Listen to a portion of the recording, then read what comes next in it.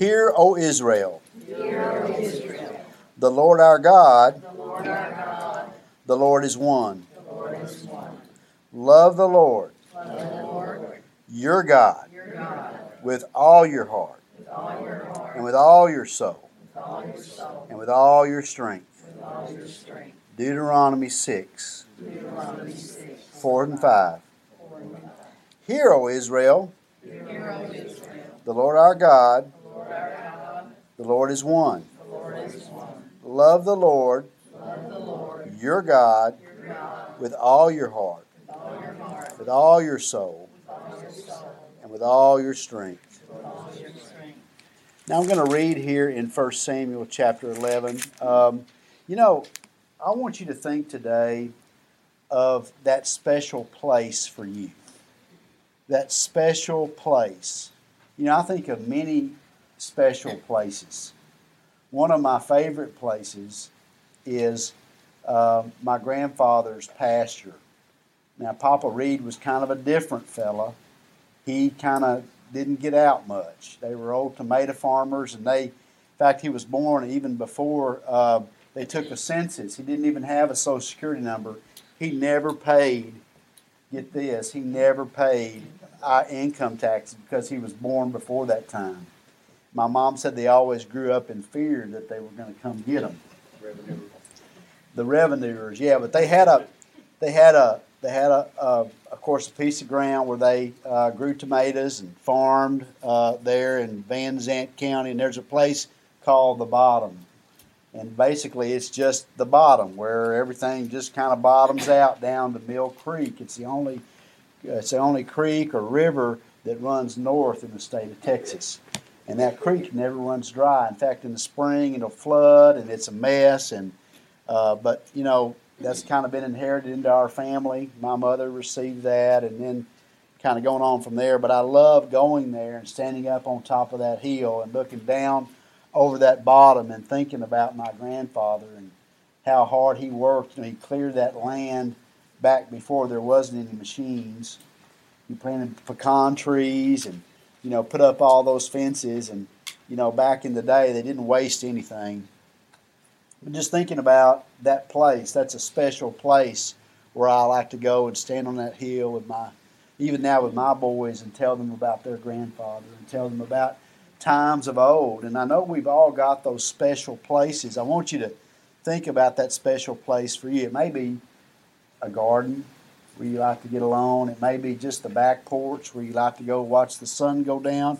Maybe something very simple. It may be just your chair in the living room. I don't know where your special place is, but as we think about this, and as we think about this passage here in 1 Samuel 11, I want you to realize that Gilgal was a special place.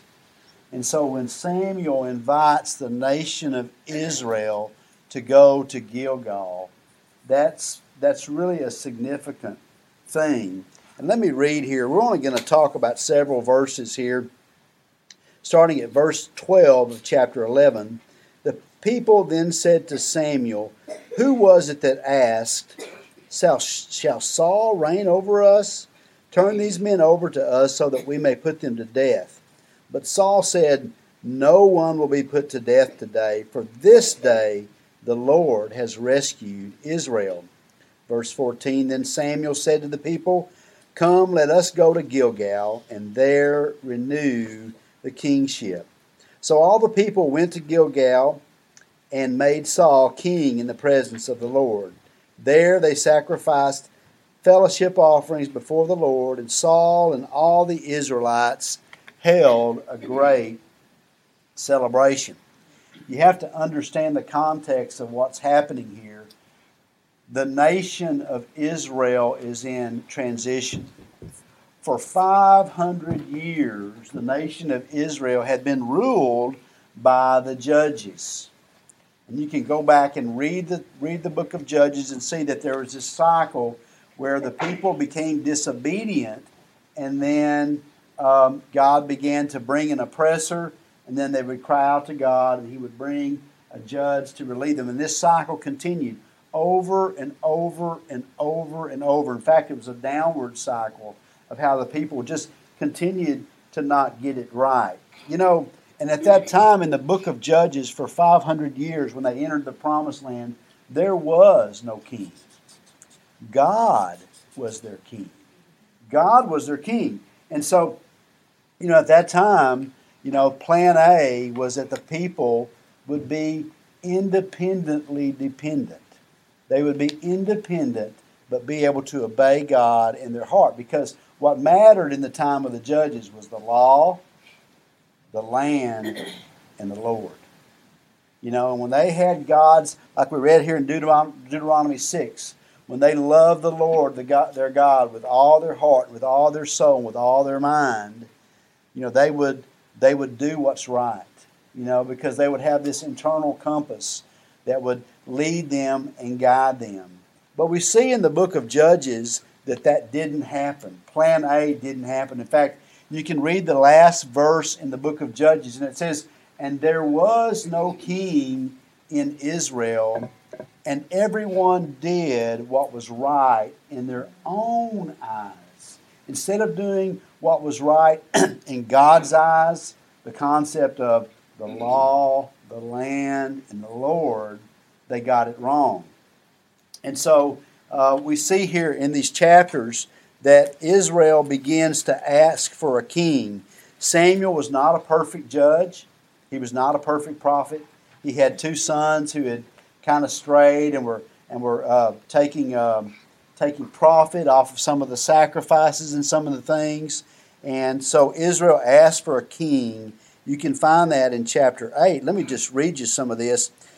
1 Samuel 8:6 says, "But when they said, 'Give us a king to lead us,' this displeased Samuel. So he prayed to the Lord, and the Lord told him, 'Listen to all that the people are saying to you, for it is not you they have rejected, but they have rejected me as their king. And they have done from the day I brought them out of Egypt unto this day, forsaking me and serving other gods, so they are doing to you. Now listen to them, but warn them solemnly, and let them know that what the king who will reign over them will claim as his rights.'" You see, this is a warning, and it's in fact God saying, "Okay, Israel, I'm going to give you what you're asking for." Sometimes it's dangerous when God gives us what we ask for and just lets us alone to go to our own devices. And so, anyway, we see here in 1 Samuel chapter 9, if you just walk through these chapters, that Samuel anoints Saul as king. And as we're going through this process here, Saul is anointed king. There is a new enemy that comes in. The Ammonites. Do you remember the Ammonites and the Moabites were to the west of Israel? And you remember Moab was where Ruth went during the drought, where Naomi went. And they found Ruth during the drought over there on the other side of the Dead Sea. So the Ammonites are attacking, and once again this cycle is continuing.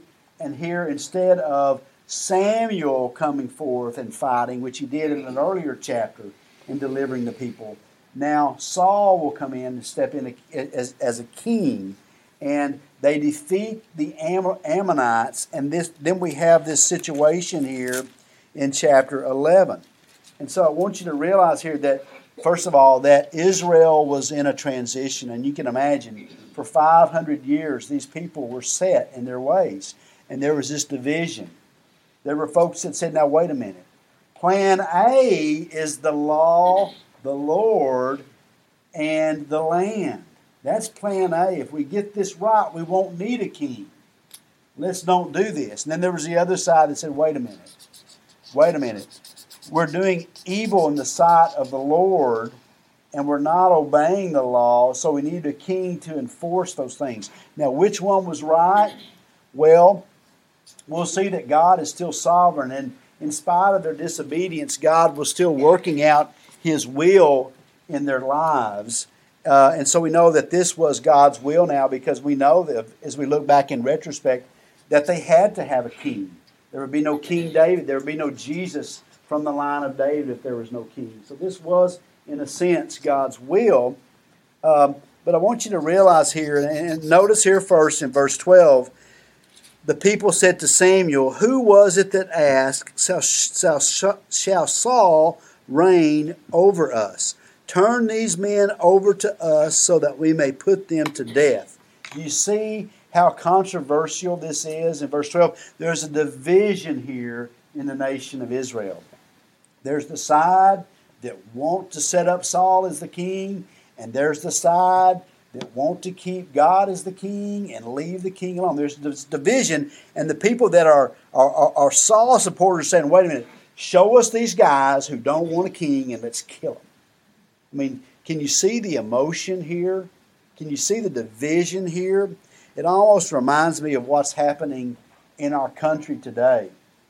You know, there's such a division, there's such a chasm between people that, you know, there's no longer any discussion between either side of our nation politically. Now, I'm not trying to compare the United States to Israel. We can't compare apples to oranges. You know, this was a theocracy. God was working through Israel. And so we don't want to make all those assumptions, but I want you to realize, just think about that division today. And so what's interesting here is that in verse 13, that Saul, and look, I think Saul gets it right here. He said, but Saul said, "No one will be put to death today, for this day the Lord has rescued Israel." I want you to notice, when we always talk about Saul, we're always beating up Saul, but initially Saul gets it right. He gives God the glory, and he doesn't say, "Okay, these guys who are not my supporters, let's shoot them." You know, he gives people room, and then Samuel steps in. And I want you to notice what he says. "Come, let us go to Gilgal, and there renew the kingship." That's verse 14. Samuel says, "Come, and let us go to Gilgal, and there renew the kingship." Now, think about this. Gilgal, and what you need to understand, Gilgal is a special place. When you think about the Israelites, it's the place where everything began. If we were to make a correlation for us as living in the United States, it would be Plymouth Rock. That place where they came on the Mayflower, and the first time they got over. Gilgal was the place where the nation of Israel crossed. You remember the story.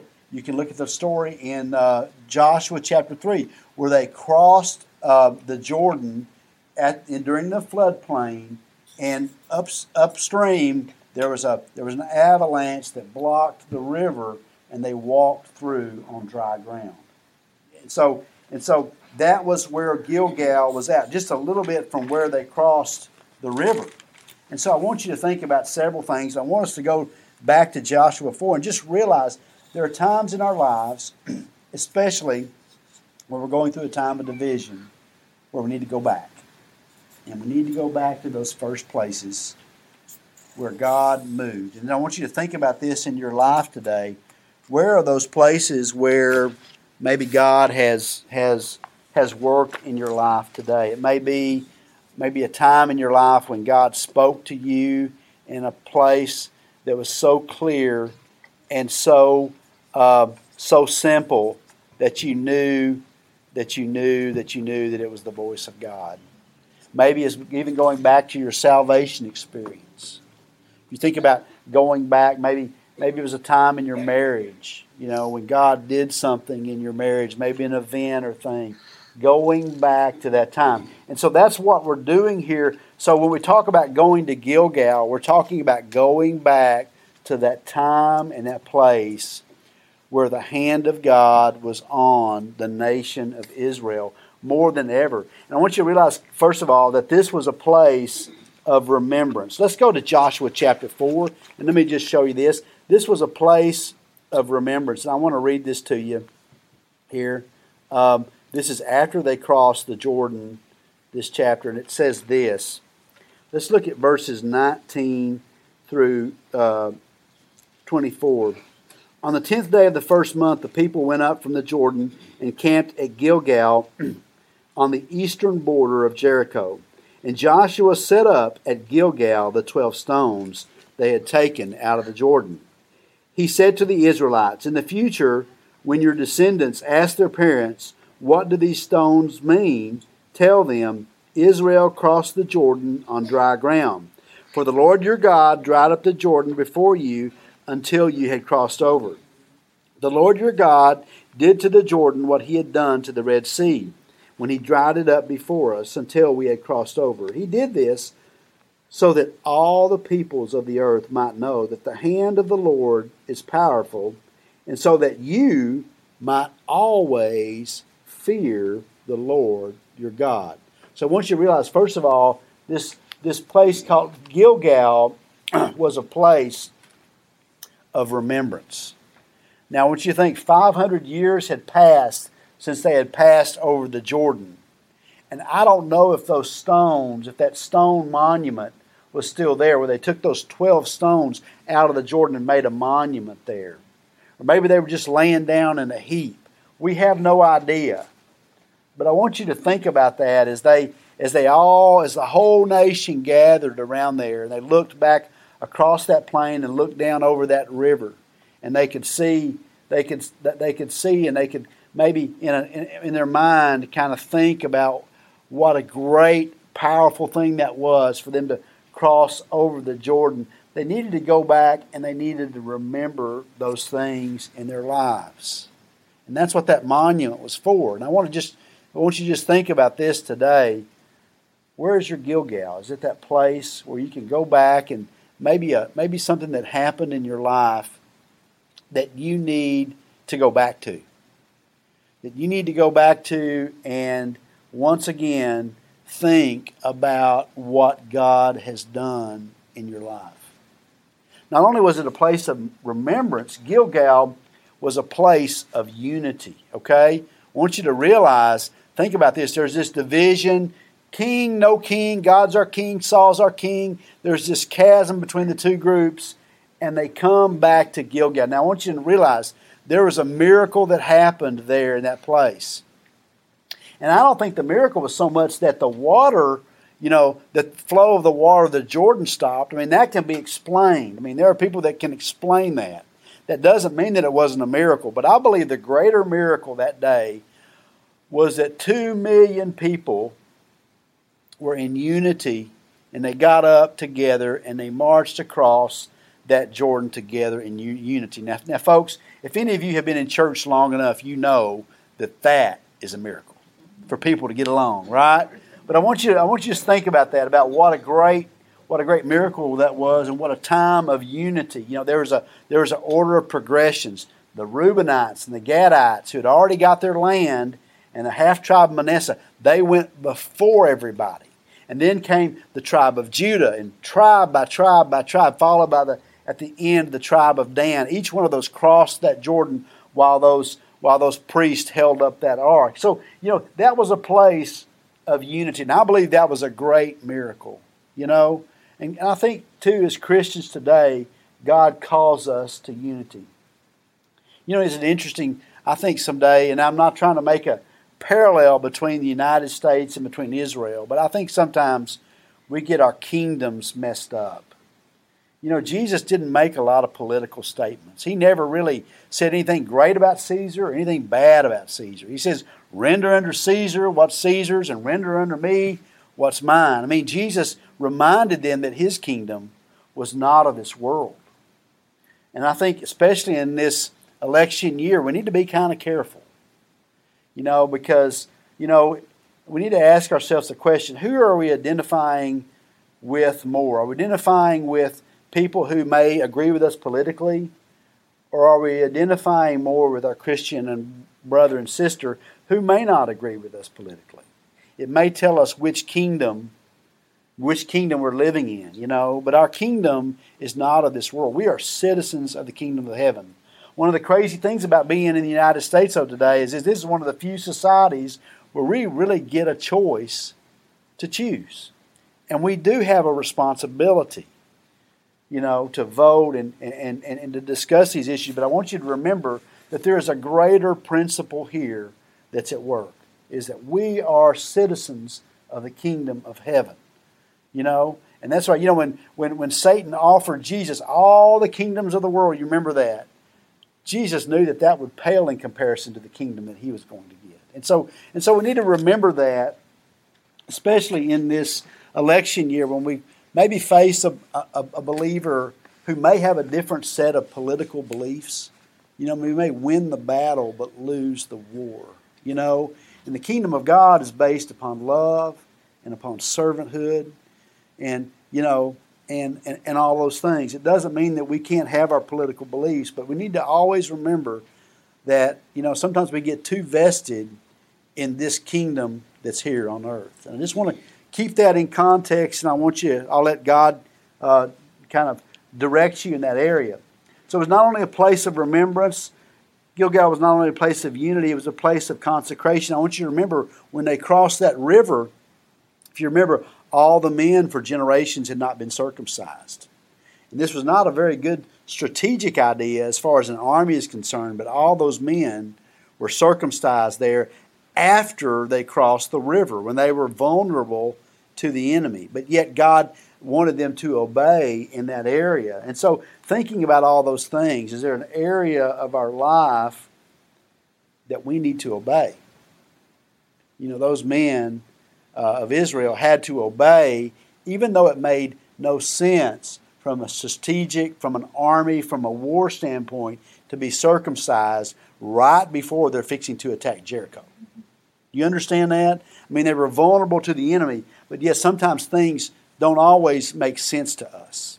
But just to realize, as the nation of Israel came to put Saul in as the king, to understand that, hey, I don't have to understand everything, but I have to obey what God seems to be leading me to do at this point.